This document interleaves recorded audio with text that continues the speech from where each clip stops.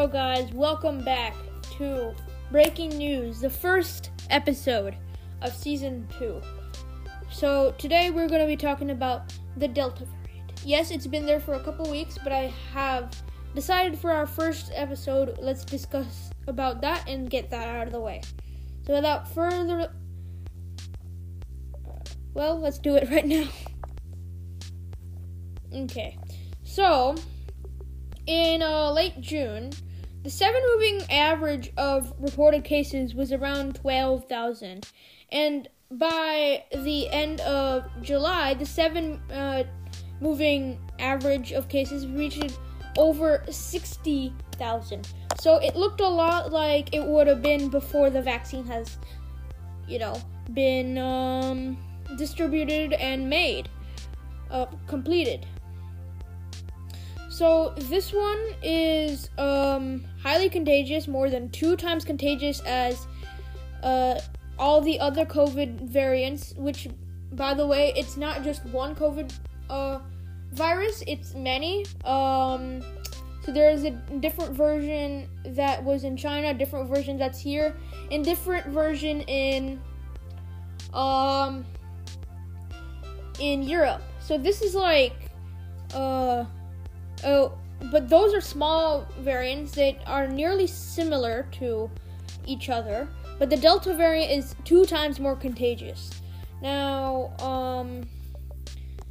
and some data suggests that the Delta variant might cause more severe illness than previous strains in unvaccinated people.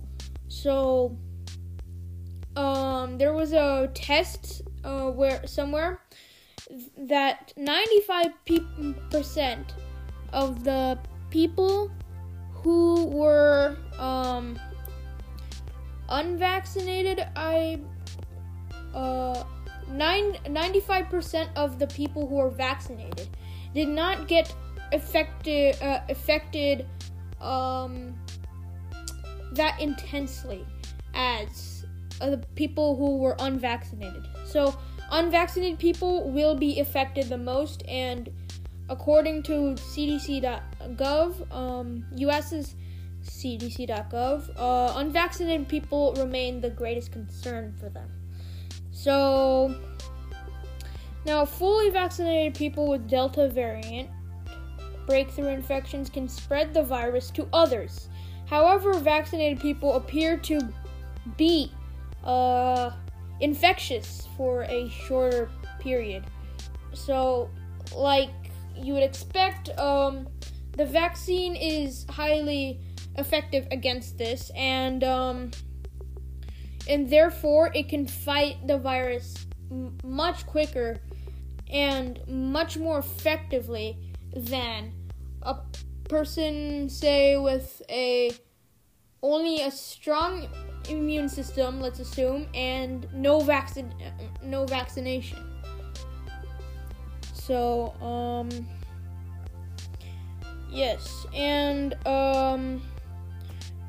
wearing masks is still a big should be brought back now for those who are unvaccinated, and for those who are vaccinated still should wear it to help protect, and since it's a respiratory virus, it normally goes through the breathing of people, so it can come out of their mouth and nose.